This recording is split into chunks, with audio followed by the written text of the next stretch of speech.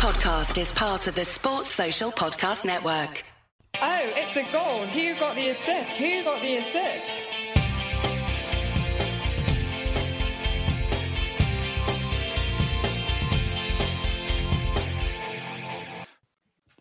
Hello, everyone. Is there anyone out there?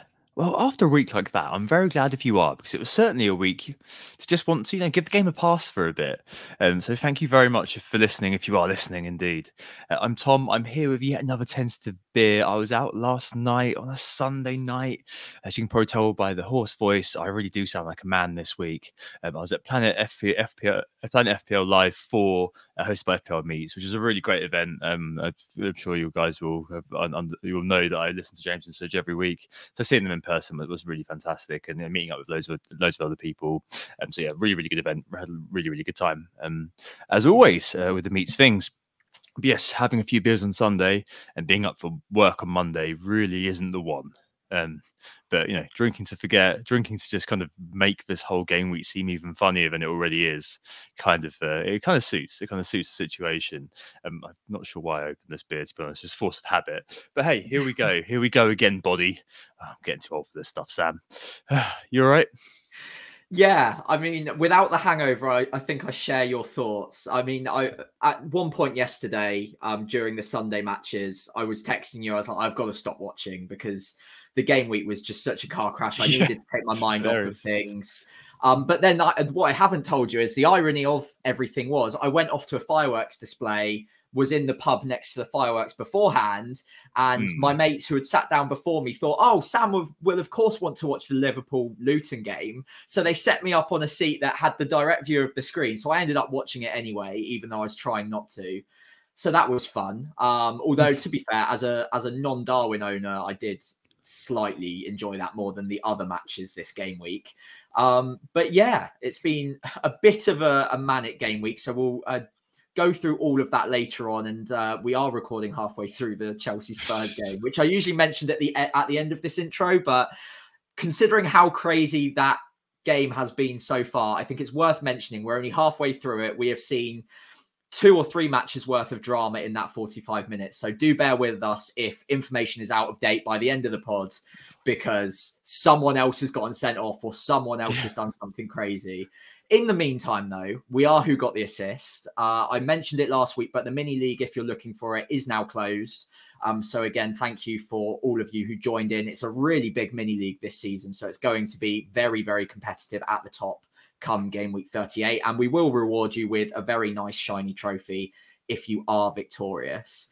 On today's pods, we have had a lot of back and forth over what Contemplate would be this week. We've kind of settled on having a look at some of our old transfers, what has and hasn't panned out over the last few weeks, and probably something in there around reacting versus projecting. So it's a little bit more of a spurious topic this week, but I think considering how crazy this week's been, having a look back and trying to almost calmly, objectively look back at our decisions over the last few weeks will be really helpful for hopefully us, but also anyone listening as well.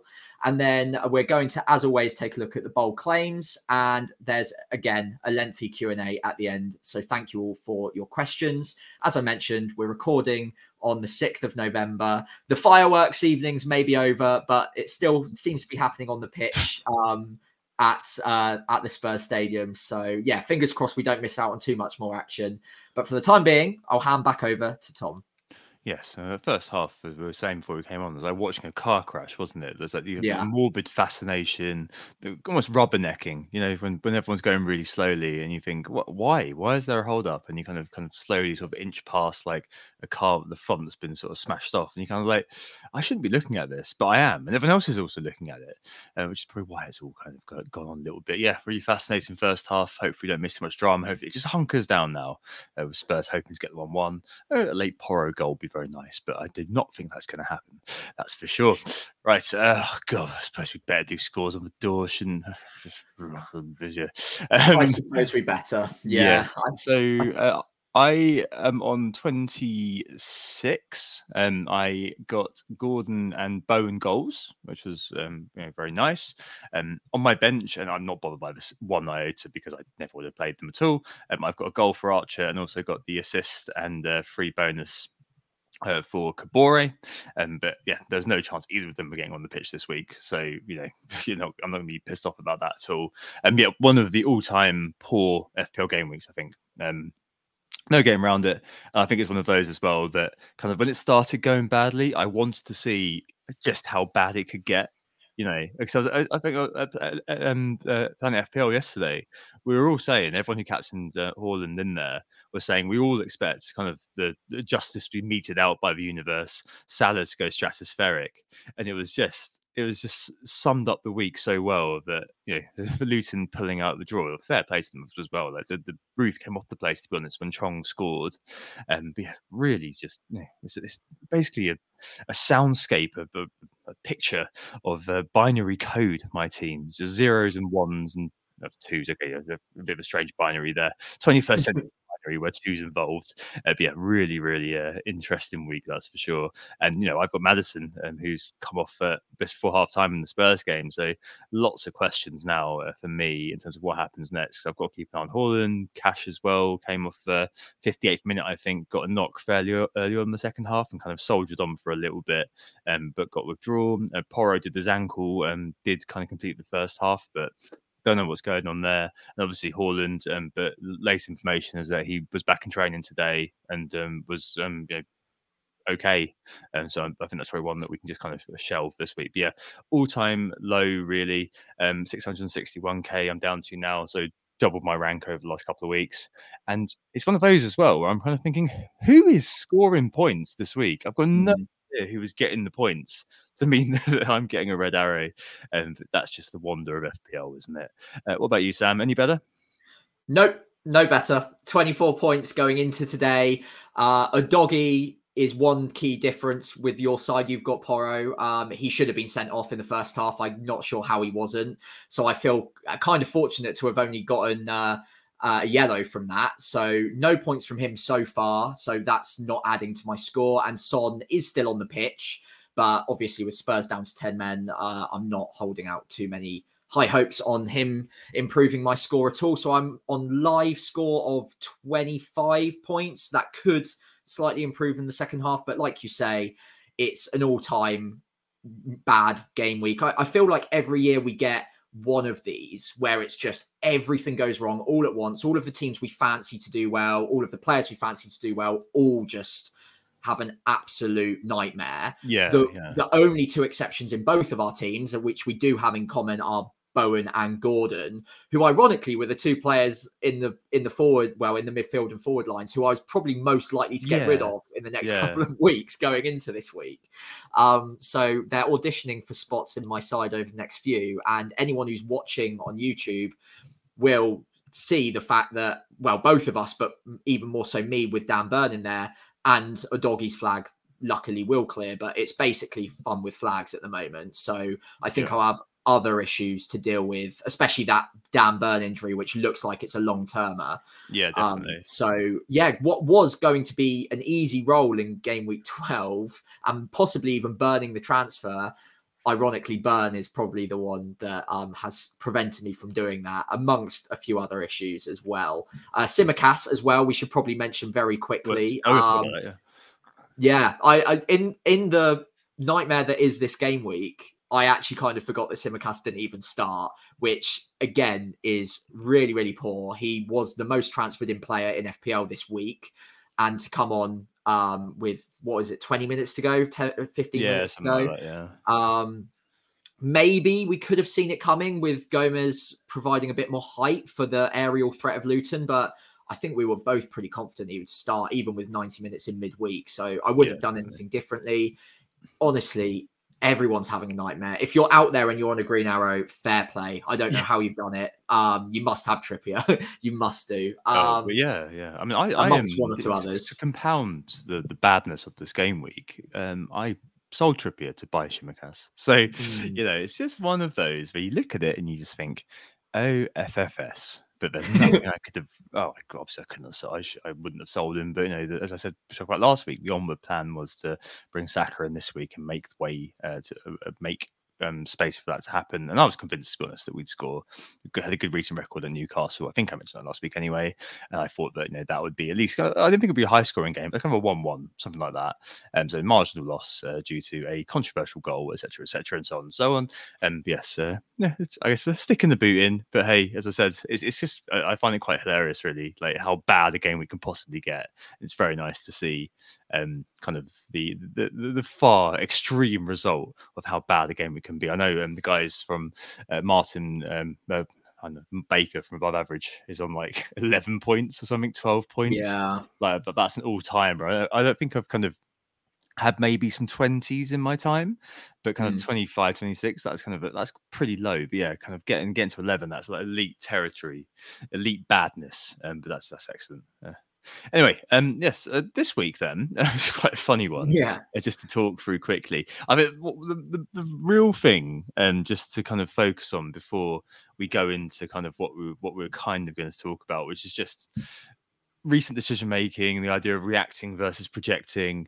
I think we started to touch on it last week. There's been a bit of a sea change recently in FPL from what was a very uncertain period to now where it feels like the template has solidified a little bit.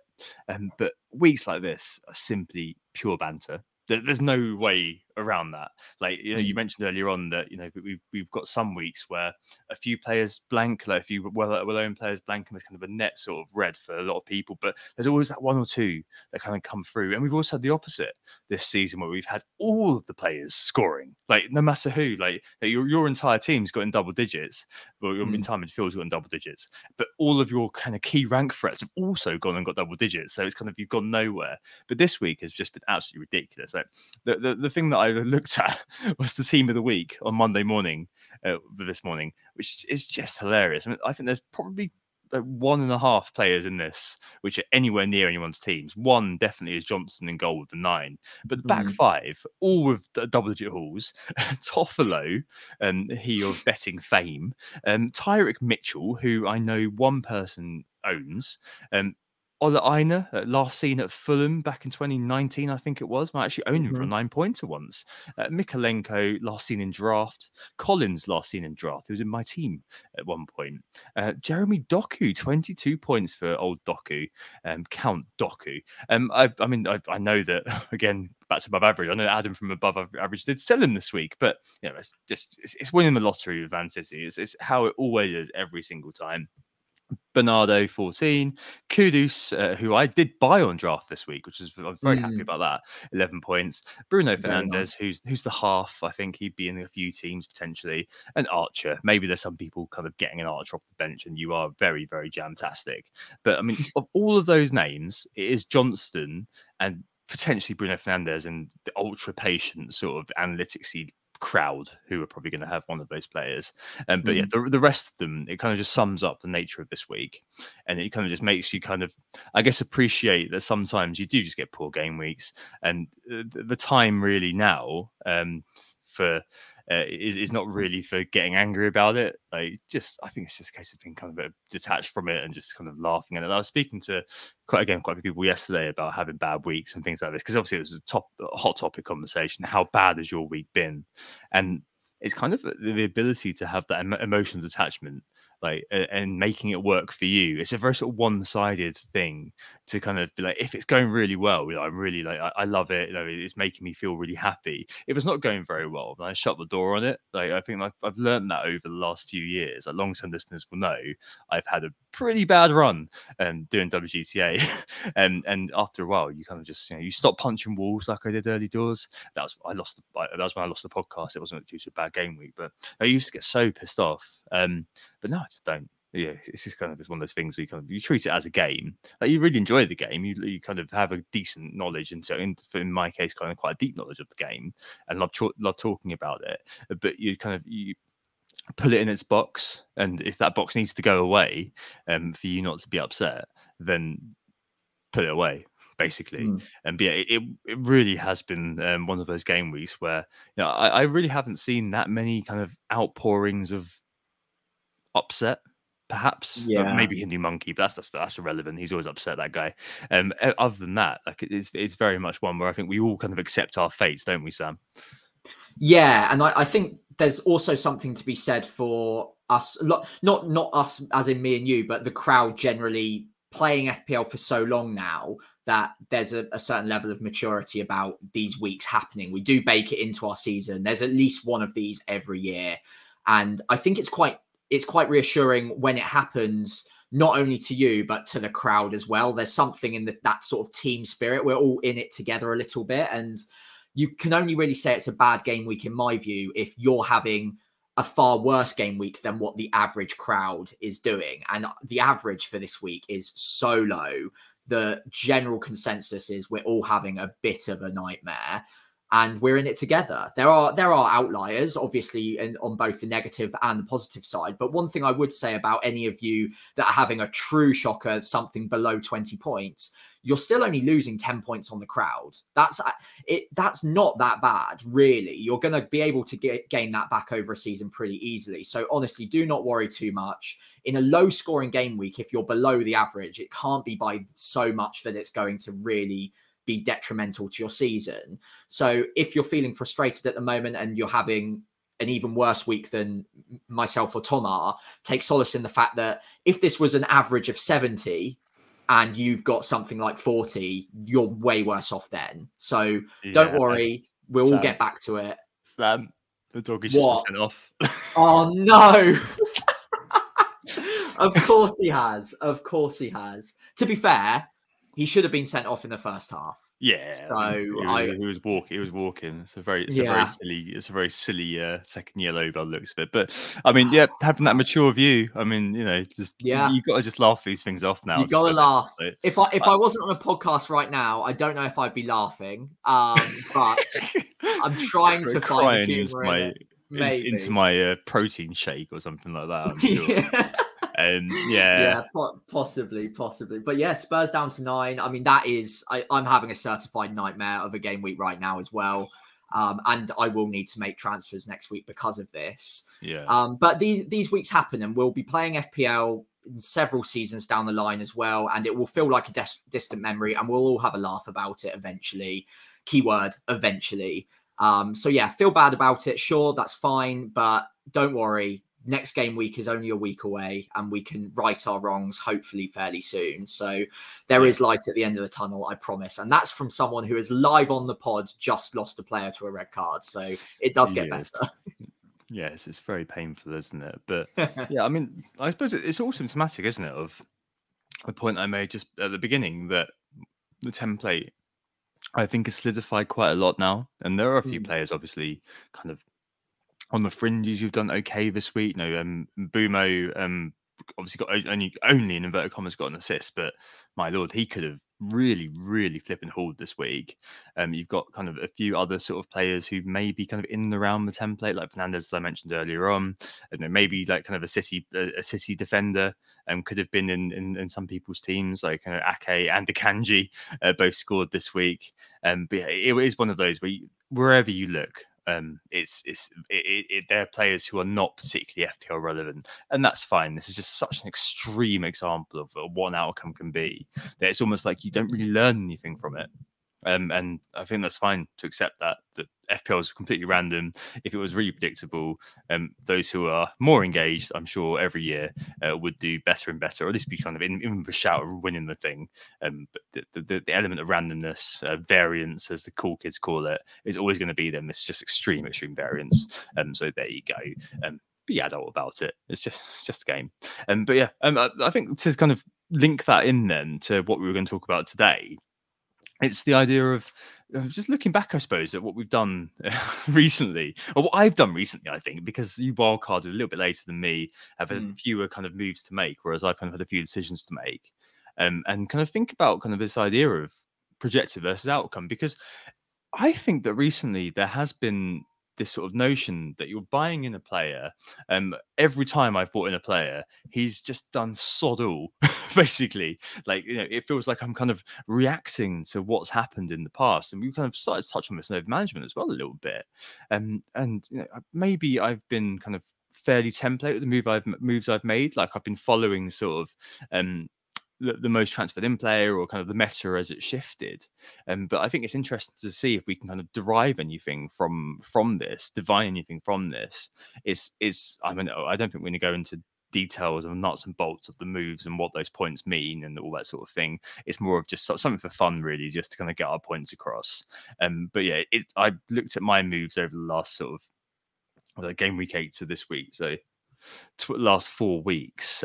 So game week 8, I sold Diaby and Botman. Botman was injured. Diaby, I wanted the Spurs player.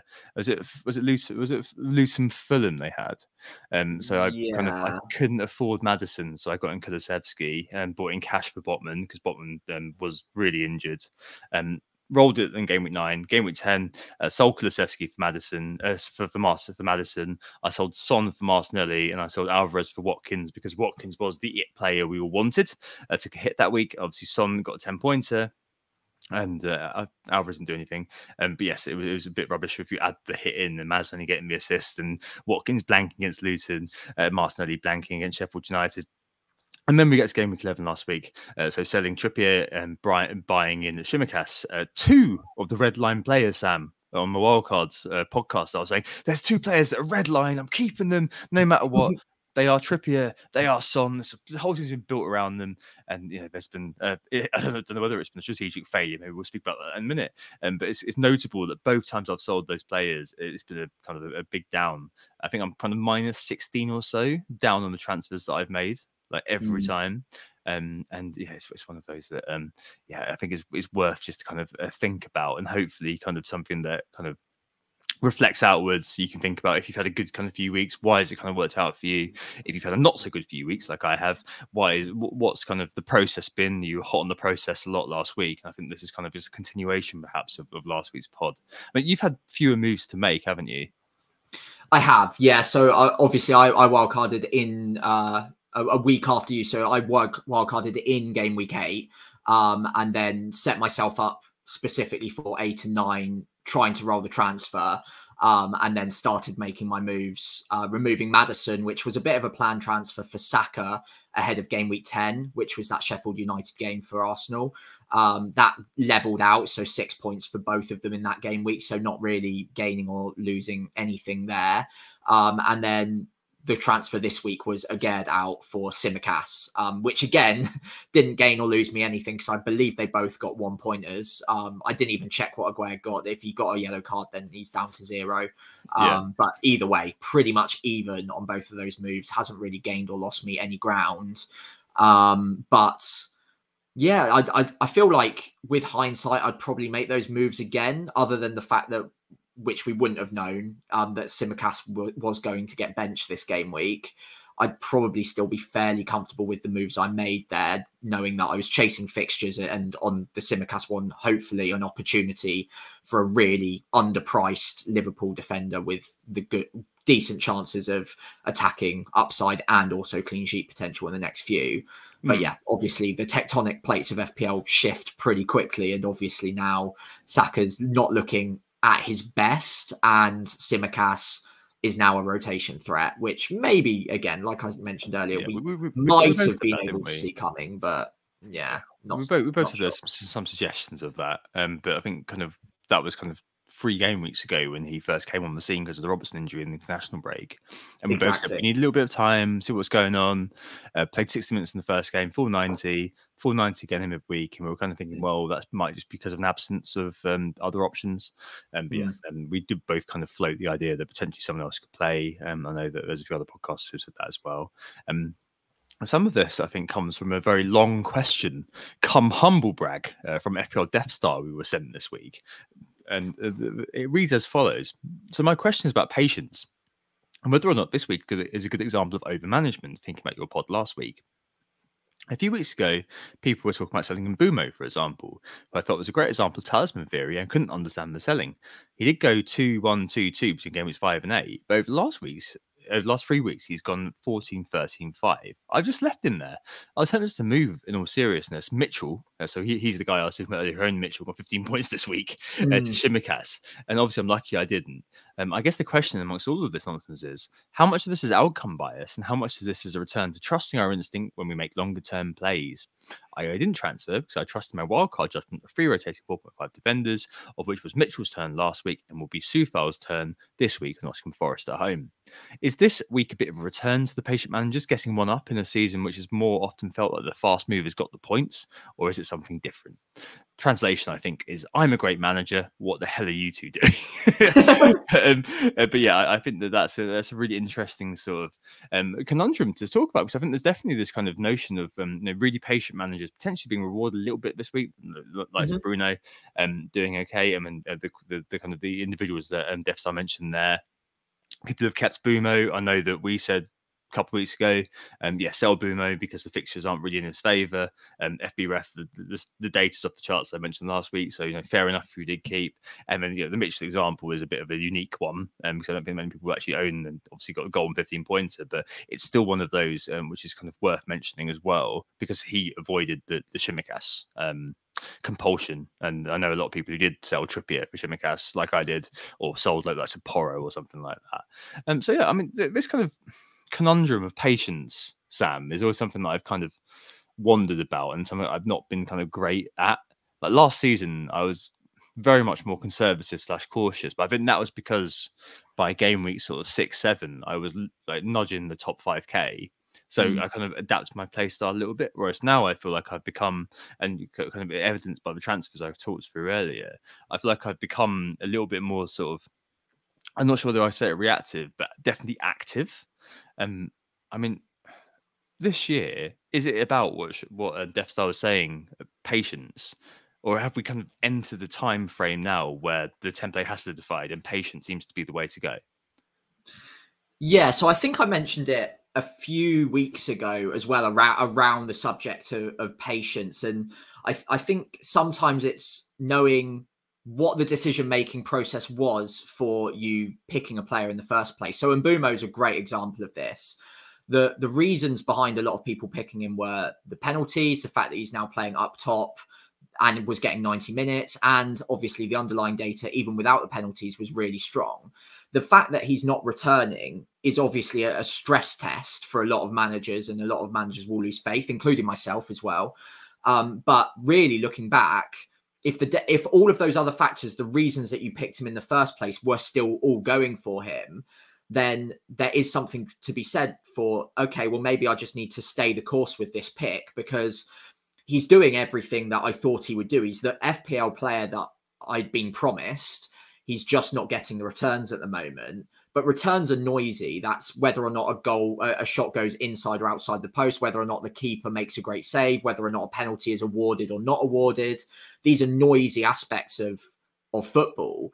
But the underlying data, if it's consistently good and everything else around the player the reasons you picked him in the first place are still there, then there is something to be said for patience. I think with Mbumo, again, as a lead example of this point, that the antithesis of that would be, but if the fixtures aren't there, that's one factor going against him all of a sudden that you may have weighed into your initial decision making.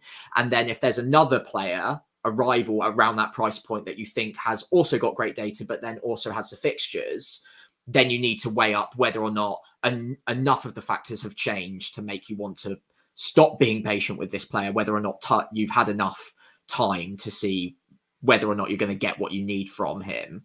But Mbumo, I think anyone who's stuck with him obviously has been rewarded, and rightfully so, because he is a player with great underlying data. He's one of the top performers in FPL this season, not just for the actual returns, but for the data. And he's got everything going for him still. So maybe we should have been a bit more patient.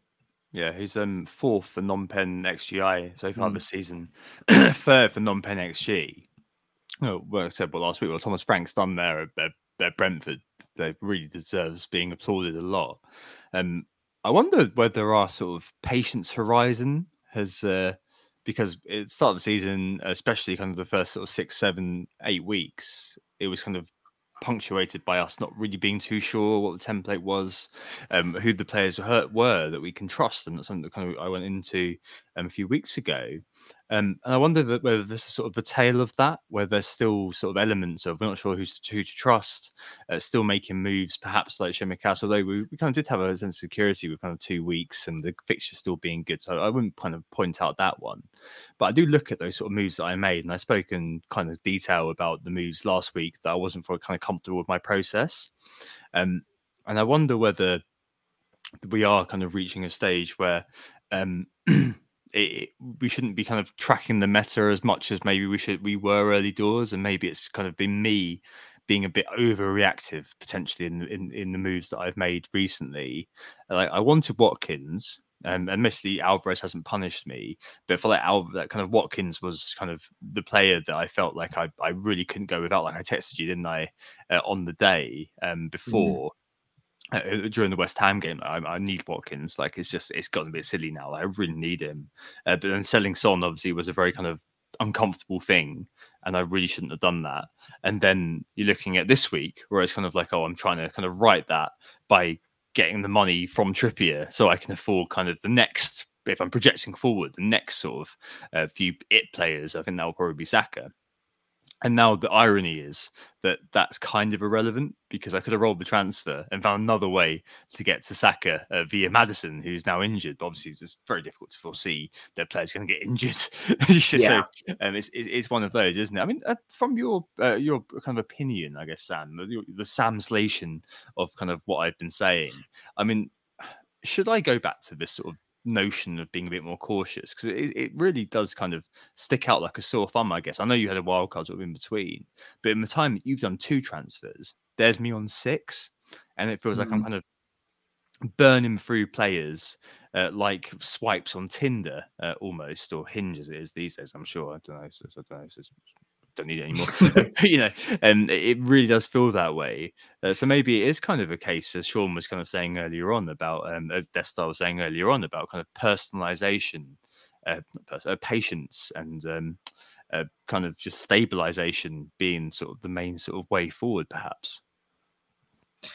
Yeah, it's an interesting one because I've seen different managers have success with very different strategies. Some people are much more aggressive with their moves. They'll happily take out players that are performing really well, thinking I'm going to back the fixtures here and try and get ahead of the meta, ahead of the template through doing so.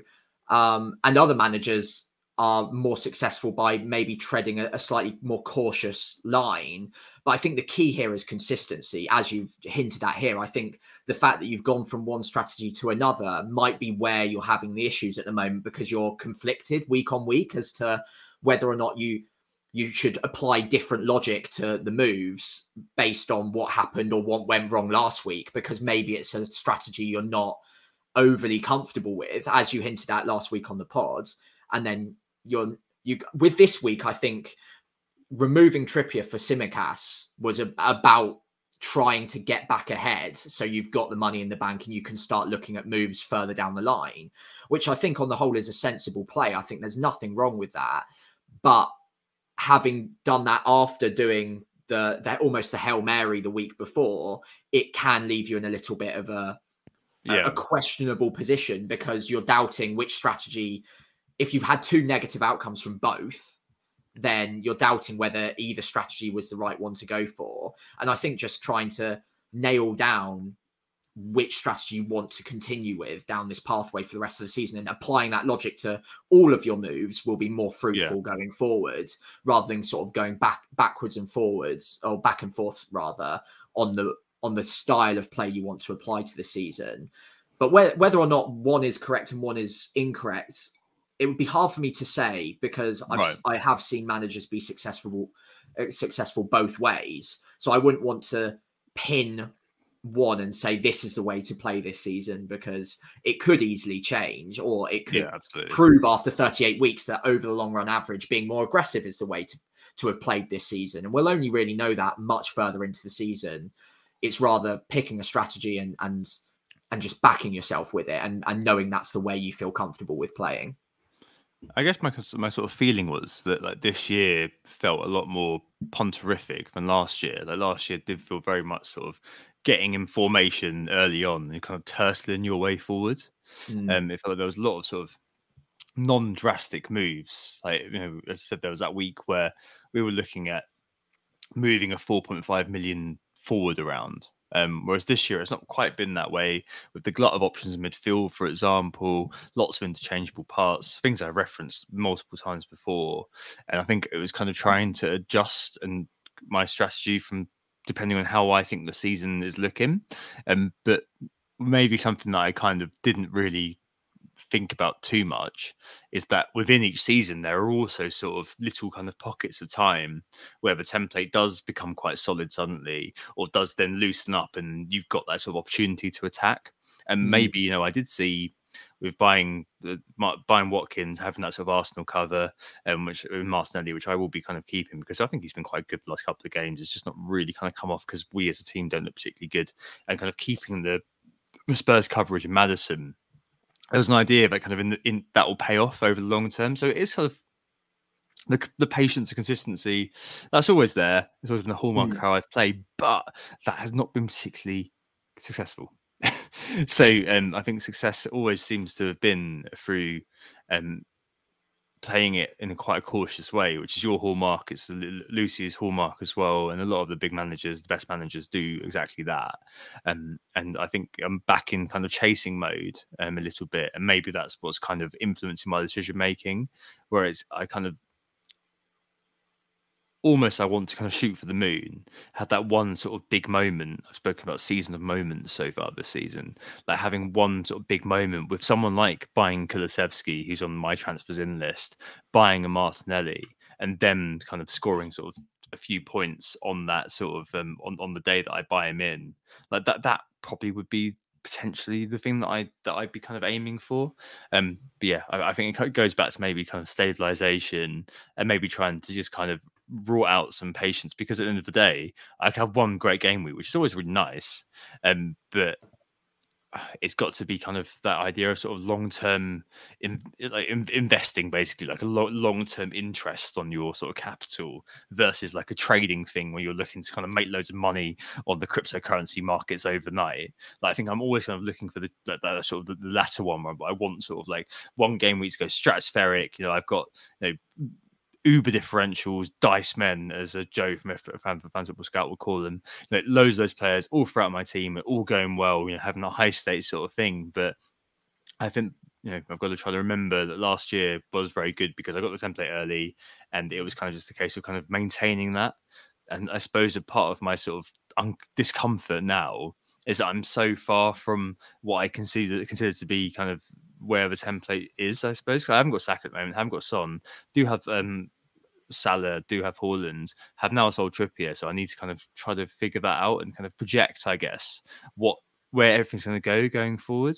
And I think that's a good kind of example of that is probably the idea of buying Saka from next week. So over the last couple of game weeks, absolutely bugger all, really. I mean, he's had one shot, and he obviously got very, very contentious assists last week. But the gamble would be that Burnley, Brentford, Wolves, Luton, the next four are good enough that you kind of be kind of thinking that's going to be a change in fortune for us a little bit. How Saka's being used, a kind of prime Sane under Pep, sticks to the wing, and he's been double marked, so Martinelli can do all the kind of the incisive work. Some of that is sort of also kind of feeding in, where I think this has got to, eventually there's got to be kind of a stop to this, and we're going to have to kind of try to, I guess, come up with a more kind of fluid way of playing football. Yeah, the Sheffield United result aside, we've been in second gear, but I think hopefully kind of the next four is going to be the remedy of the situation. I speak to James about this last night. So maybe that's going to be where I go. But yeah, I guess there's kind of projecting versus reacting is, I guess, where we're at with this, and trying to make sure that you can kind of, I guess, try to think about who's going to be in the next template, which is kind of what we should all be doing all the time.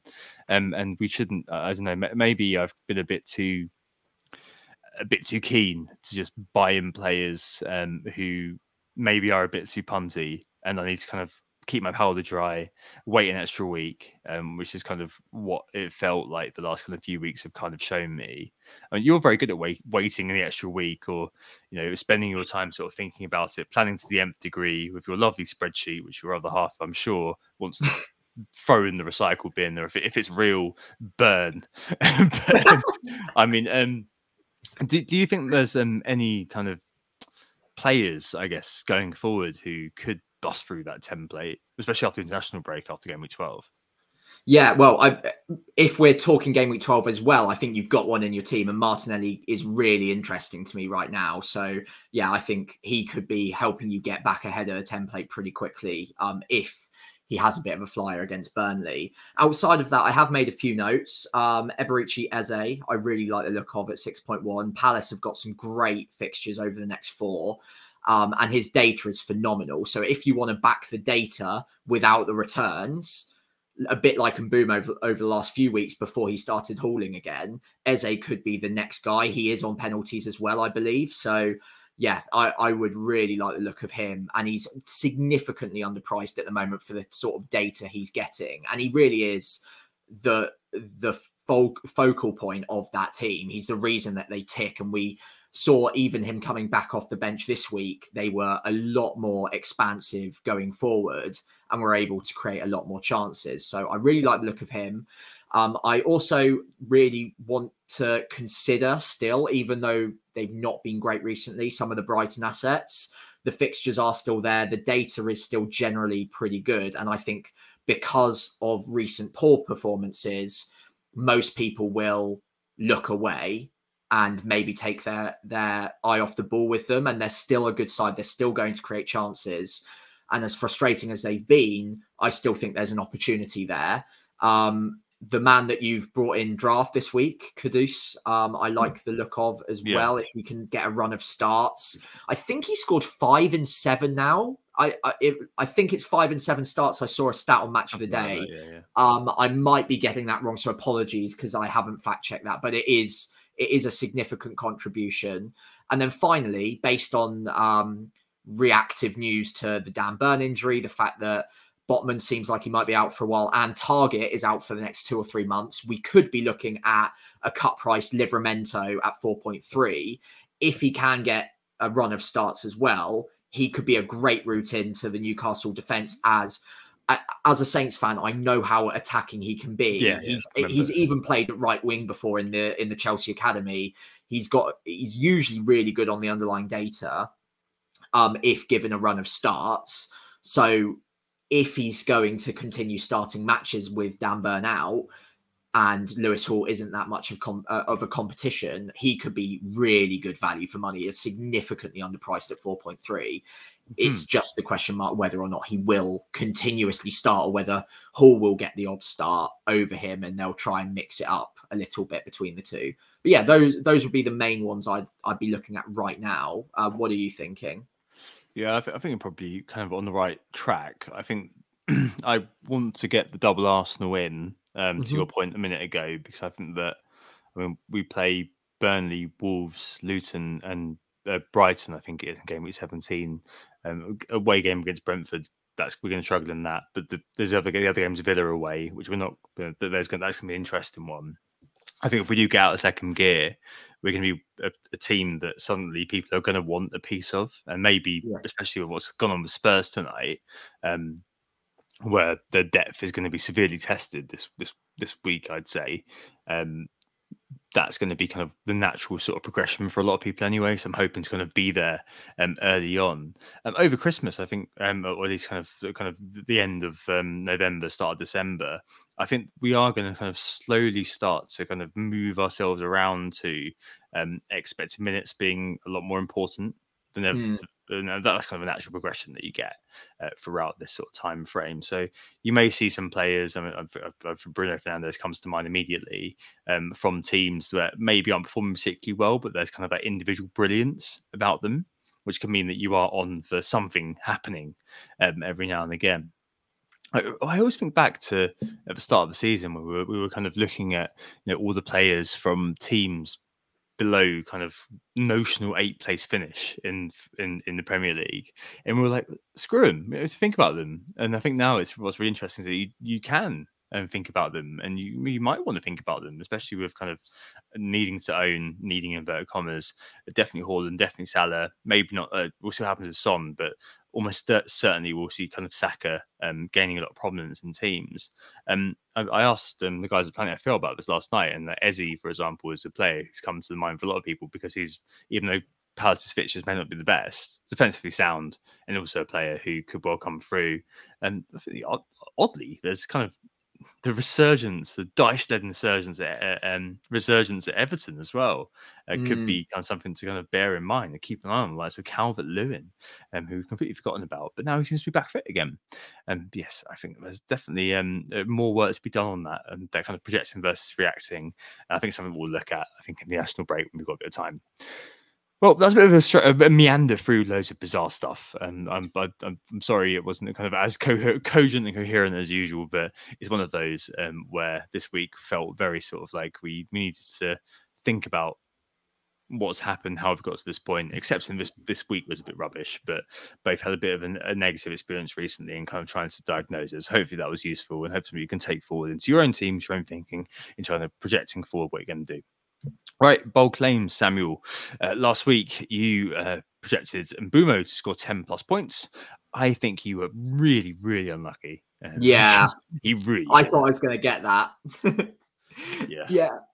Oh, pardon me. Yeah, I really thought that was going to come through for me, especially seeing how West Ham were defending. Didn't look promising at all. But again, another blank. What was your bold claim last week? Was it Martinelli to score? Yeah, Martinelli to score. Yeah. Didn't quite happen, but he played very well in the game, I thought. But yeah, it didn't quite get there. As with both Martinelli and Saka at the moment, there's not really the end products. Yes, dodgy assist for Saka against Sheffield United, but there's not really kind of the explosion of end products that we were expecting. And this week, you've gone all in. If you do get this, I'm going to let you have 2 points, even though that will make me on 4-0 down. But I feel like it's already a bit of a losing streak at the moment. Yeah, well, go hard or go home. It's been a losing streak for the last few weeks, so I've gone big this week. Arsenal, Brighton, and Villa to all score 3+ goals in their independent fixtures. They obviously all drop points this week. They've all been flattering to deceive for a little while, or at least in Arsenal's case and Brighton's case, they have. But I think these fixtures are set up hopefully for some goals, and yeah, I'm backing all 3 of them to hopefully get back to winning ways and score 3 each at least. So yeah, if this one comes through, it will be a bit of a trick shot. I might put a couple of quid on it as well, just so I've got more than a bold claim on this one. But yeah, it's a long shot, that's for sure. Yeah, Brighton Chef. Yeah, I can see that. Arsenal Burnley, I can see that. Villa Fulham, interesting. Villa score a lot of goals at home. They do indeed. So, yeah, I could see that happening. Yeah, fair play. On to you. I'm going for Captain Chaos, Darwin, just to kind of go the other way this week. The stars are going to align. It's going to score 10 plus points versus stubborn old Brentford. I think that's kind of where I'm going to go with that one. Yeah. Honestly, how didn't he score against Luton? I cannot believe it. Actually. We'll get onto it. We need to go into it, I think, now, because Darwin was a player who we were all enjoying watching, enjoying in inverted commas. We didn't own him like last night. And Dave Glass asked us, what is Darwin's XMS per 90, i.e. expected missed sitters per 90? And yeah, I think that the chance from 3 yards out, I mean, especially because it is Darwin, is one of those that kind of,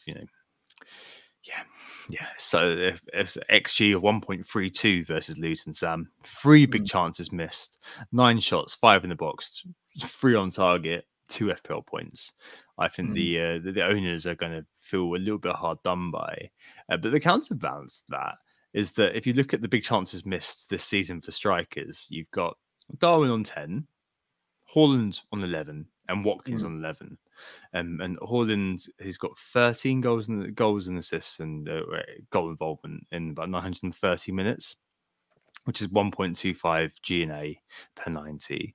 Watkins with 13 as well, in a similar amount of time to Haaland, 1.23. Darwin's plays less minutes, so 506. But again, what we saw last year comes through. So 9 goal involvements during that time, 1.6 goal involvements per 90, and that's wrought out as well on FBref as well. So the highest non-pen XG per 90, the highest non-pen expected goal involvement per 90. Not the highest XG per 90 because you're kind of throwing the penalty takers there.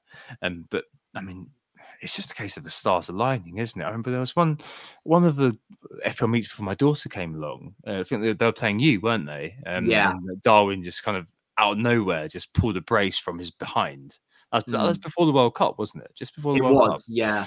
And I think that it's one of those where with Darwin, you kind of the eye test is really important, yada yada yada. He's one of those players that you can't put yourself through the eye test. You don't want to put yourself through the eye test. You shouldn't put yourself through the eye test for loads of reasons.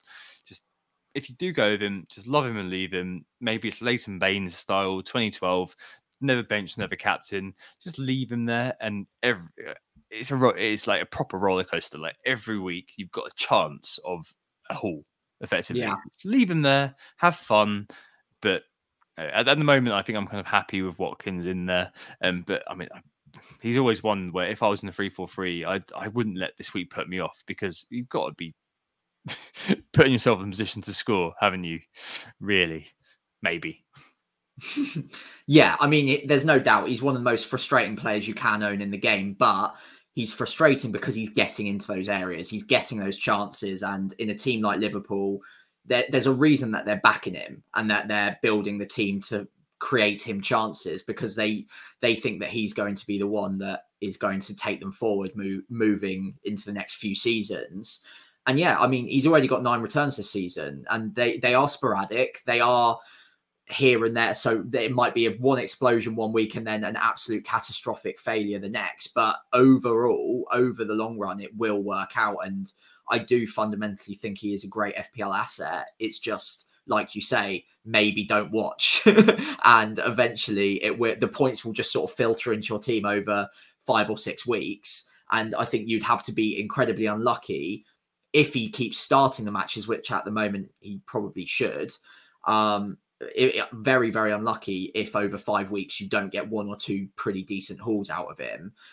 Even if he is slightly wasteful at times, he's getting enough there. There is easily enough there for him to be a good FPL asset. And the data is so strong that as a non-owner, I'm just as scared as the owners are of him blanking. I'm scared of him hauling when I don't have him. So yeah, he's a difficult player to go without and to go with, but overall I'd prefer to probably have him in the position I'm in right now.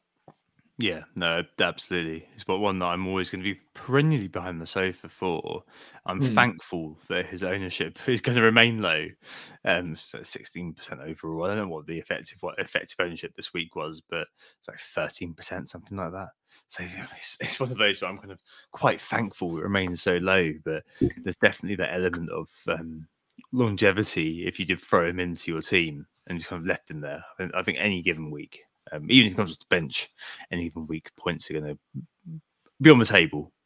Probably left on the table, to be fair. But they're on the table, and it won't be long before suddenly he's essential. I think all it will take for him to go on a run, gain some quote unquote form. I don't know whether he's obviously quite chaotic, so I don't know whether that's going to be sustained. But it's one of those where if he kind of does score in a couple of games, does kind of get his eye in, then something we might all be thinking, well, okay, we need to get this player in. You'll see sort of people like us in 352 just kind of almost reorganizing our team potentially if we were kind of bored of Watkins or whatever, just getting doing Darwin's Watkins is one of those where I'm really glad the ownership's so low. But yeah, very, very scary watching him. So we mentioned Haaland earlier on, as speaking of forwards, and there's been a few questions about that. I think they've been slightly invalidated a little bit. So Pep said at midday, we will show him this afternoon, so I don't know. Yesterday he felt much better. And then Holland was in training today. We'll see what happens against Young Boys midweek. But I suspect if he's fit, he'll play against Chelsea. I don't really see that being a question, to be honest. Yeah. And so, sorry, like Morpheus, amongst others, asked us a question about kind of what happens if Holland's injured. I think we can't really touch that right now. Waste everyone's airtime. But there is one sort of tangential to that from FPL Stomach, who asked, with the fixtures being poor for City, so we know the next 4, they're not poor, but they're challenging. On paper, it's City, but they're still challenging. Chelsea, Liverpool, Spurs, Aston Villa. Could you contemplate selling Haaland, and how would you redistribute the cash? I mean, we said this a little while ago, to be honest. But Liverpool, Spurs, and especially now with the injuries, Van der Ven, and Aston Villa with the high line, as you mentioned beforehand. None of those games worry me in terms of owning Haaland, frankly. And to be honest, in game week 13, there's a very good chance I captain Haaland against Liverpool, to be honest with you. And then kind of Spurs, Aston Villa, he's always going to be in with a shout there. I know we're probably, especially if you are a no Haaland person and you've benefited from this week. I mean, what a big win that is. 2 points versus 4. He doubled the output of Haaland. But Captain Salah the last few weeks, you're laughing. But I don't think it's sunk cost to say that those games don't worry us, right, Sam? No, they don't particularly worry me, especially if Spurs have got injuries and red cards and all of that flying about by game week 14 still. We don't know how bad the Van der Ven injury might be. But yeah, I Spurs and Villa certainly don't worry me. Liverpool, again, I'm a bit like you. He could easily be my captain that week because it is a little bit of an iffy week. Anyway, for captaincy, there aren't many options out there. We'll obviously get to that when we get to that after the international break. But yeah, you could easily be my captain that week. So yeah, I've got no qualms about keeping him. If you were to theoretically redistribute the cash, I think it would probably have to go on the aforementioned Darwin and then bump up a midfielder to someone like Bruno on penalties and with good fixtures. And like you said earlier, 90-minute man. And then maybe you get to Trippier again, even without the good fixtures at the moment. Newcastle's long-term fixtures are very good. I think they're top of the ticker over the next 10 to 12 game weeks. So the immediate term bad, but longer term much better. So you could look at redistributing that way. But as we've mentioned before, I don't really like doing that without having a wild card to sort of get me out of jail there to get back to him, because I will definitely want him back soon. And again, like Tom mentioned, I think the next 4 fixtures are absolutely fine as well, personally. So I'm definitely going to be holding on to him as long as he's fit. And it does look like he's going to be fit because we saw him in training earlier today. Yeah, fair play. I think, yeah, you can redistribute, but I think it's kind of the boat has been missed really on selling Haaland now. Yeah, and you're kind of gearing up to getting back. I think any one of these games with those defenses, there's always going to be a chance for Haaland to really go big, especially a Liverpool game. I think that's going to be a really interesting one. Sticking with the strikers just for a minute, FPL dummy Tom, when do we all pile into Neil Maupay? I assume the answer is immediately. I mean, fair. So, well done to Neil. I think it's very good to see him stop crying, and actually do a goal. Very, very kind of him to do so. I was out with the Dad's Men's tea on Saturday, so yes, this is my 3rd day in a row of drinking. I'm getting too old for this. But one of the dads is a massive West Ham fan. And he was saying that like Maupay always seems to score against us no matter what, and then sure enough, he did. Is this going to be the start of an amazing run for Neil Maupay, a Danny Ings style sort of run? I don't know. He's always had the numbers. I think he's always been sort of an FPL analytics sort of darling in some ways, especially when he was at Brighton. I know he did very well when he was at Brentford the first time round. But one to keep in mind, and one that if he does start to score consistently, he's gone from being scared of an open goal to actually scoring a goal. So that's progress. And if he does kind of continue on, like you've got to be able to basically to just talk about the overall sentiment. You've got to be able to park your sort of inhibitions about a player who's had a kind of a tough few years. If he does suddenly become the next Ivan Toney at Brentford, then fair play. You've got if there are signs that he's worth buying in, then I'm not going to be kind of saying no. I'm not sure whether I'm going to be beelining to Neil Maupay. That's Brentford reference there for you, Tom. But I mean, he's going to be one that is always going to be on the radar, isn't he? At his very cheap price. And yes, I don't think we're going to be beelining towards him, are we? No, not just yet. But yeah, what you said is very important. Always be open to players, even with poor track records or players that you might have sworn off in the past. Be open to the situation changing. For the time being, I'm not going to let one goal get me carried away on it.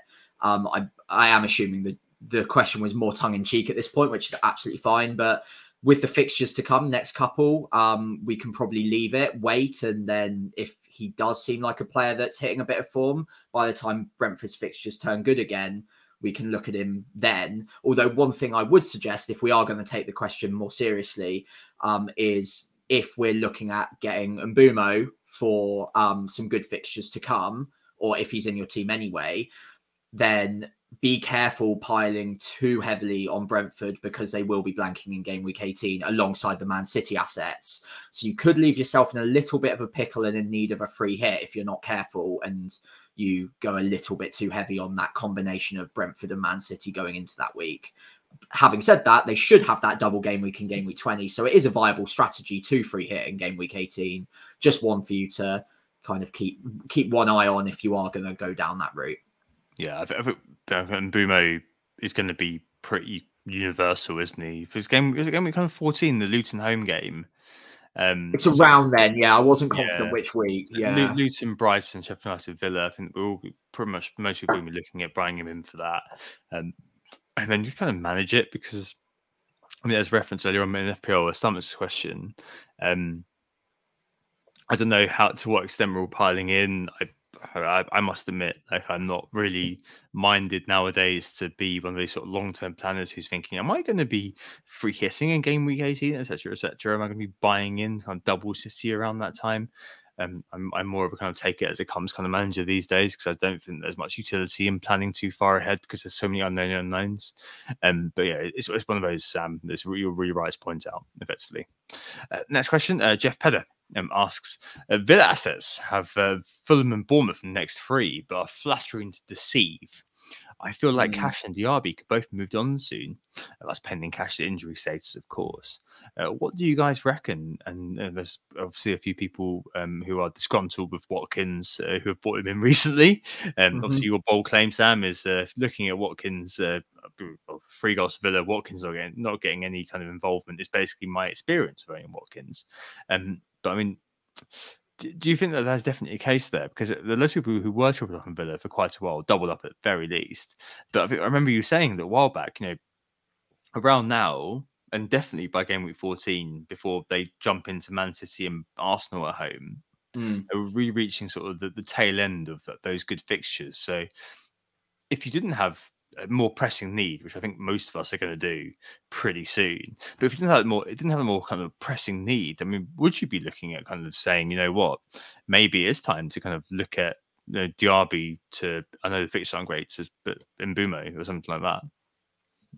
Yeah, I would. I think more importantly, from a defensive point of view, Villa's fixtures will be running out pretty soon. They'll have Spurs in a couple of weeks, and then, like you say, it's Man City, Arsenal.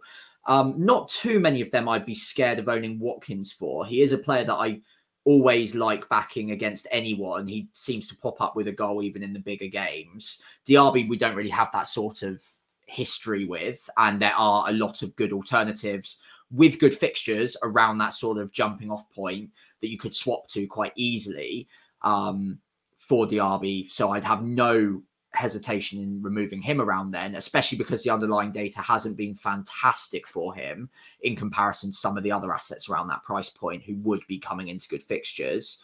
Cash, I think it looks like it was just a precautionary sub off this week. So I think you can probably hold for the next 3, but after that, it's probably a sell. But if he is injured this week, then I think you could probably just bring that forward and have a look at doing that now. Watkins is the only one that I'd say we can probably hold if we have to, and if there are no fires elsewhere, then we can maybe look at moving him on too. But I feel like he's a player that could punish you if you do get rid of, especially with the next three. But yeah, Man City and Arsenal after that, you could definitely get away with having a look elsewhere if there are strikers coming into good fixtures then. But for the time being, I'm happy enough owning Watkins still, I think. Cash, Diaby, lots of other kind of, maybe not for cash. It doesn't feel like the defence is kind of chock a lot of options now. But for Diaby, certainly, it's not that far to get to a Bowen, is it? I know that West Ham have been kind of flattened to deceive as well, but still very good options at West Ham. Bowen and Kudus, like, that could be one where you'd have more sort of levity potentially to just kind of think, you know what, actually, I'm going to go for it and just kind of chase that a little bit. Yeah, absolutely. And I don't know if people are still tracking how far into the Spurs game we are, but Tom has just informed me that it's finished 4-1. And I think it's Jackson hat-trick. Jackson hat-trick and a doggy -4. So it's been a good week. What a great week. And what a great time to be podding live. There's loads of people who don't realise that if a player does get sent off, it doesn't mean that they get capped. So if they're a defender, they don't get capped. So if they keep conceding, the negatives keep coming. As a Southampton fan, I'm sadly acutely aware of that from the 9-0. And Jack Stevens, I think in the 9-0s, did you?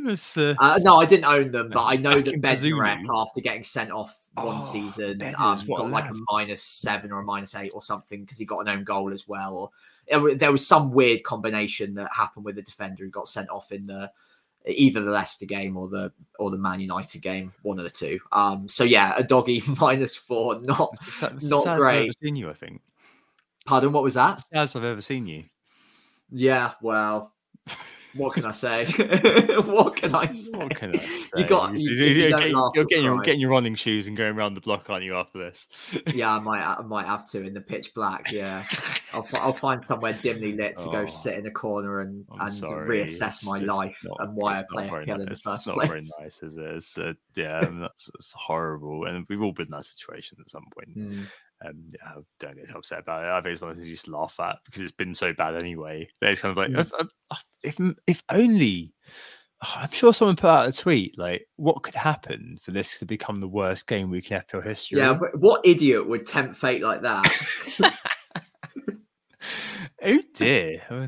Anyway, final question this week to move us on the transfers and captains, so Sam can go off on his run / fight in the dark room for a bit and just scream straight to the angry dome. Jimmy the Claret, who should be our third Arsenal attacker to own this week against Burnley this week? I think for lots of people it's probably second or third. But I think I mentioned earlier on about concerns about Saka. For example, not at the races, XGI wise, being very wide, etc. But those next four fixtures have the opportunity to be transformative for Arsenal and their FPL fortunes and Premier League fortunes. Obviously, not terrible, but difficult loss against a close rival for top 4 this week. So you're in Saka, and is Nketiah, for example, on the menu for you? Probably not on the menu for me just because I've got, by the looks of it, issues elsewhere that I need to deal with. But if I had the option to get to him, I would be considering him. He's very well priced. He should continue to start for the time being. And we know that Burnley play a very open brand of football, leave gaps centrally and relatively high press. So Nketiah could definitely benefit from that. Martinelli's the other guy that I'd expect to do really well off the back of that kind of system. So all three of those, I'd be more than happy to own this game week. In terms of other attackers, there aren't really any that stand out for me. Ødegaard, we don't really know fitness-wise at the moment. I think he missed the squad altogether over the weekend, didn't he? So I think that was one of those where, like, if I'd known that Ødegaard wasn't going to be fit enough to even travel, then I wouldn't have sold Trippier, basically. But there's nothing you could do about that. Yeah, absolutely. And I think that, again, might just set us on a little bit of a pathway to which Arsenal assets we're open to considering. But without Ødegaard in the side, maybe they are a little bit hampered and maybe they're not such priorities after all. But yeah, I'm happy enough sat on Saka. I think he's still a good buy this week. I don't think there's any reason that he shouldn't do well against Burnley. That Arsenal should have more than enough about them. Same goes for Nketiah, same goes for Martinelli. And I'd expect all three of them to hopefully start and have a pretty decent chance of getting a decent enough haul against Burnley. So yeah, those three would be the three I'd target right now. Yeah, I think so. The only one that I'd maybe throw into the mix is Ben White. Yeah, interesting. Playing, I think he's now up to. I'm pretty sure I saw he was like 5.7 the other day. I was thinking, who is buying this guy? But one of those who could weigh in with an assist, with fixtures being quite beneficial. And if we don't get out of second gear and they are low scoring weeks, that you could be looking at kind of double digit haul for him through one assist, 11, 12 points every now and again, because he is the extra man a lot of the time for us. So on the other side as well, you've potentially got a Tomiyasu thing going on, but I think Zinchenko and him are going to be kind of fighting for that sort of role. I think Ben White could be one who's a bit of a luxury sort of pick if you kind of either got massive team value or you have sort of no Haaland and you're redistributing funds and you think, maybe I'll punt on a higher price defender. I think he could be one who's really interesting to kind of pick up, as interesting as his hairstyle, which seems to be a tribute to Blink-182. But yeah, I think you're right with those players there. It really is sort of one of those potentially kind of touching on our kind of contemplate point about projection more than kind of what we've seen recently, especially kind of really recently. I kind of was quite glad, I suppose, because I'm planning to bring in Saka and double up on Arsenal, that the Newcastle game maybe would have kind of stopped a lot of sort of more fair weather managers from bringing in Arsenal assets.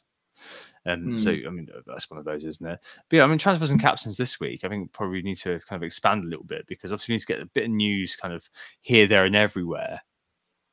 But it is one where there's a lot to think about for everyone now. I think if you've not been impacted by Doggy getting a red card, you've not been impacted by Madison injury, you don't have the flags, which on Haaland feels like a bit superfluous, but definitely on Cash, and you haven't got sort of issues elsewhere, then I feel very sort of jealous, because it does kind of feel like a bit of an easy role, because the fixtures are really good on paper for loads of teams this week.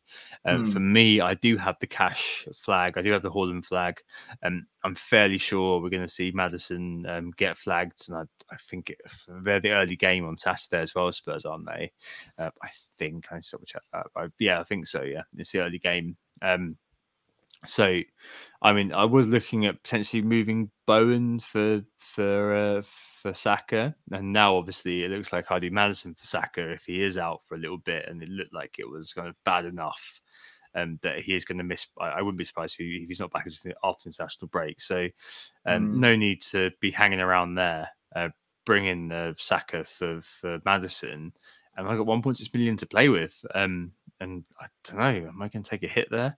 Well, depends on fitness everywhere else, I think. That's kind of where I'm going, getting a double up. I was looking for moving Bowen out. Obviously, did score. Still does look like the guy, if something does happen at West Ham, the talisman of that team. But Kudus may be kind of affecting that going forward. But I think that he is still kind of the one that I want to own, especially with the fixtures still looking really good. So Madison being injured, oddly, is kind of a nice enabler for keeping him. I then have money in the bank, so I actually have flex for once, which I will need next week, or game week 13 after international break, because Shimikas is away at Man City, and as we've referenced, is now a rotation threat anyway. So that 1.6 million can then kind of help me out with Kabore or Taylor, then moving up to somebody else. So I've got a bit of bench security, potentially, although Kabore scored 8 this week and Taylor scored last week. So, it is what it is. It always is what it is. I think they've got kind of okay fixtures, those two. But yeah, I think kind of being able to kind of feel like I've got something in mind for the future, and maybe oddly, although I've sold Son and didn't like it, and maybe kind of the injuries to Spurs is going to be a real test for them of their depth. Now going forward, and without Madison as a central conduit, maybe we might see a little bit of difference. So maybe an openness to selling Son fairly soon as well. So yeah, we're going to see how it goes on all of those things. Given my OR 661, I am open to using the captaincy to buy a lottery ticket in that Burnley game against, and I'll have Saka and Martinelli, and I would not say no to captaining Saka or Martinelli in that game. Probably Saka because I can be fairly sure get through midweek. Is it Champions League this week? Yeah, is it? I can be fairly sure that we're all good. He's going to play that game. So I yeah, I'd be really, really tempted to do that. I know that Salah's going to be the one with the high EO, so maybe that's kind of the safety pick. But it feels like with where I am, so 600k, it's not awful. But I still kind of look at it and think, yeah, if that does come off, like Saka scores a brace in that game, and Salah's doesn't quite match it, and there's always narrative that Brentford are very kind of gnarly to play against. We're known that 3-5-2.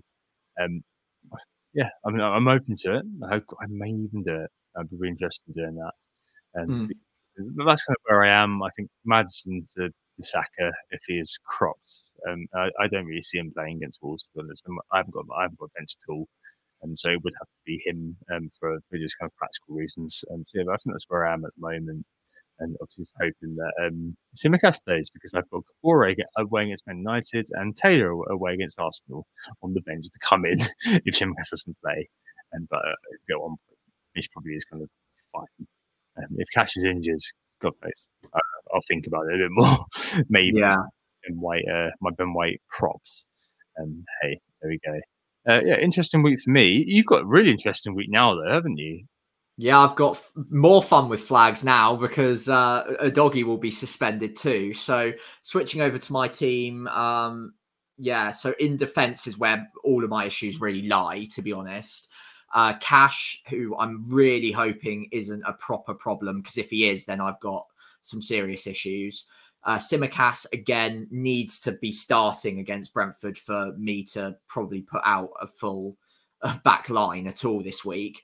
But then Burn, we know, is out. Fundamentally, we know that to be true. So he's a transfer out. And a doggy is going to be suspended for this game week as well.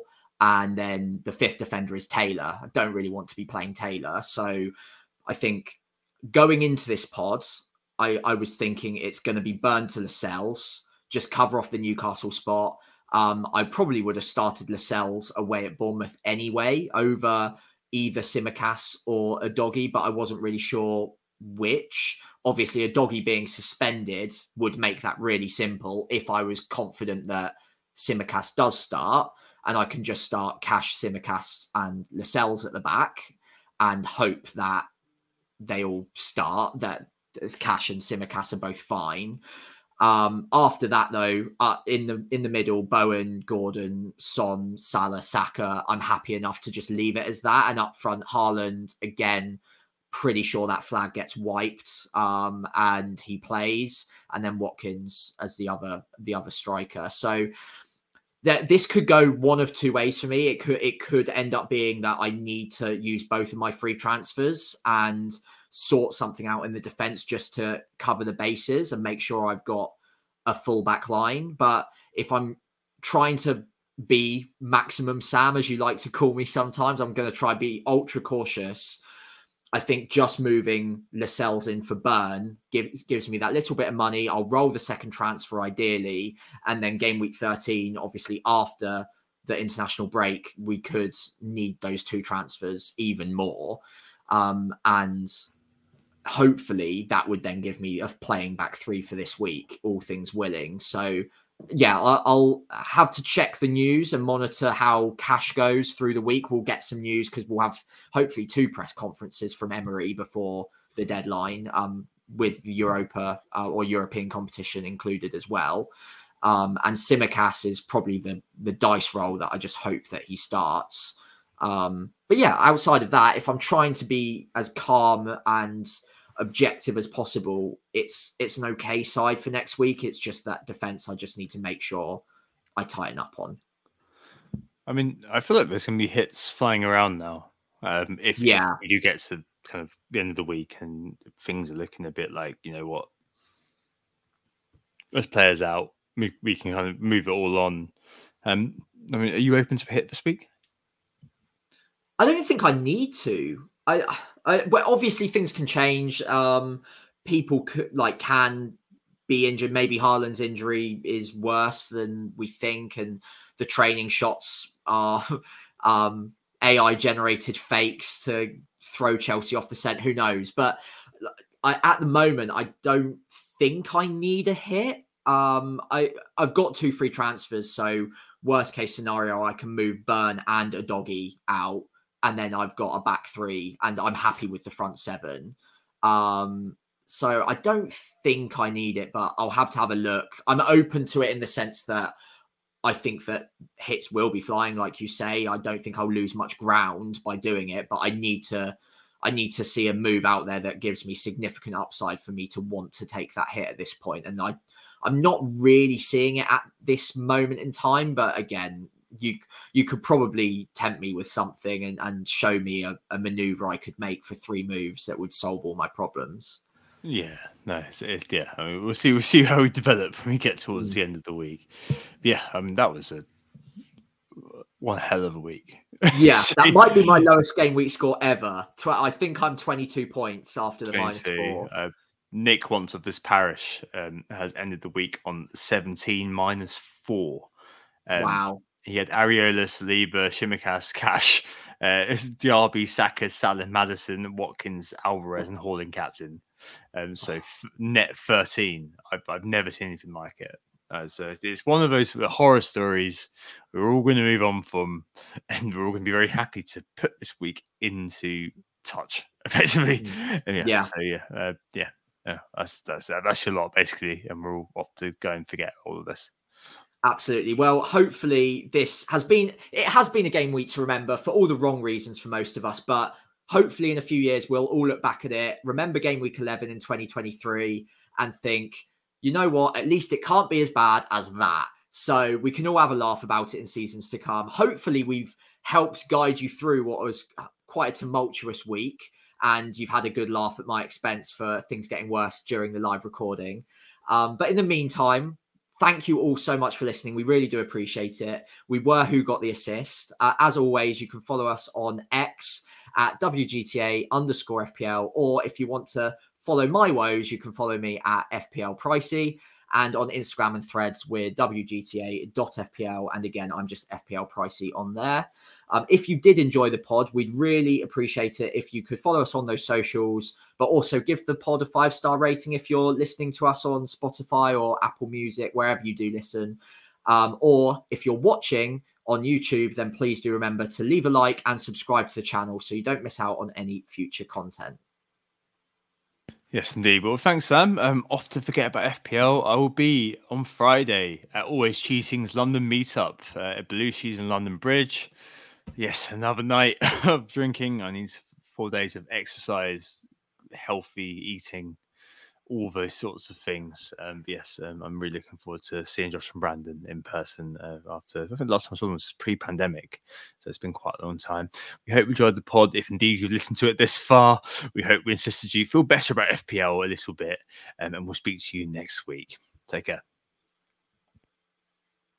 Oh, it's a goal. Who got the assist? Who got the assist?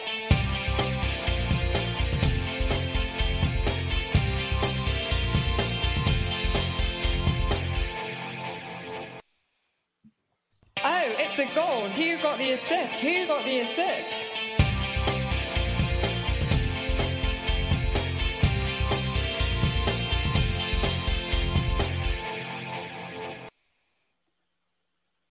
Sports Social Podcast Network. Don't you love an extra $100 in your pocket? Have a TurboTax expert file your taxes for you by March 31st to get $100 back instantly. Because no matter what moves you made last year, TurboTax makes them count. That means getting $100 back and 100% accurate taxes only from Intuit TurboTax. Must file by 3/31. Credit only applicable to federal filing fees with TurboTax full service. Offer can be modified or terminated at any time.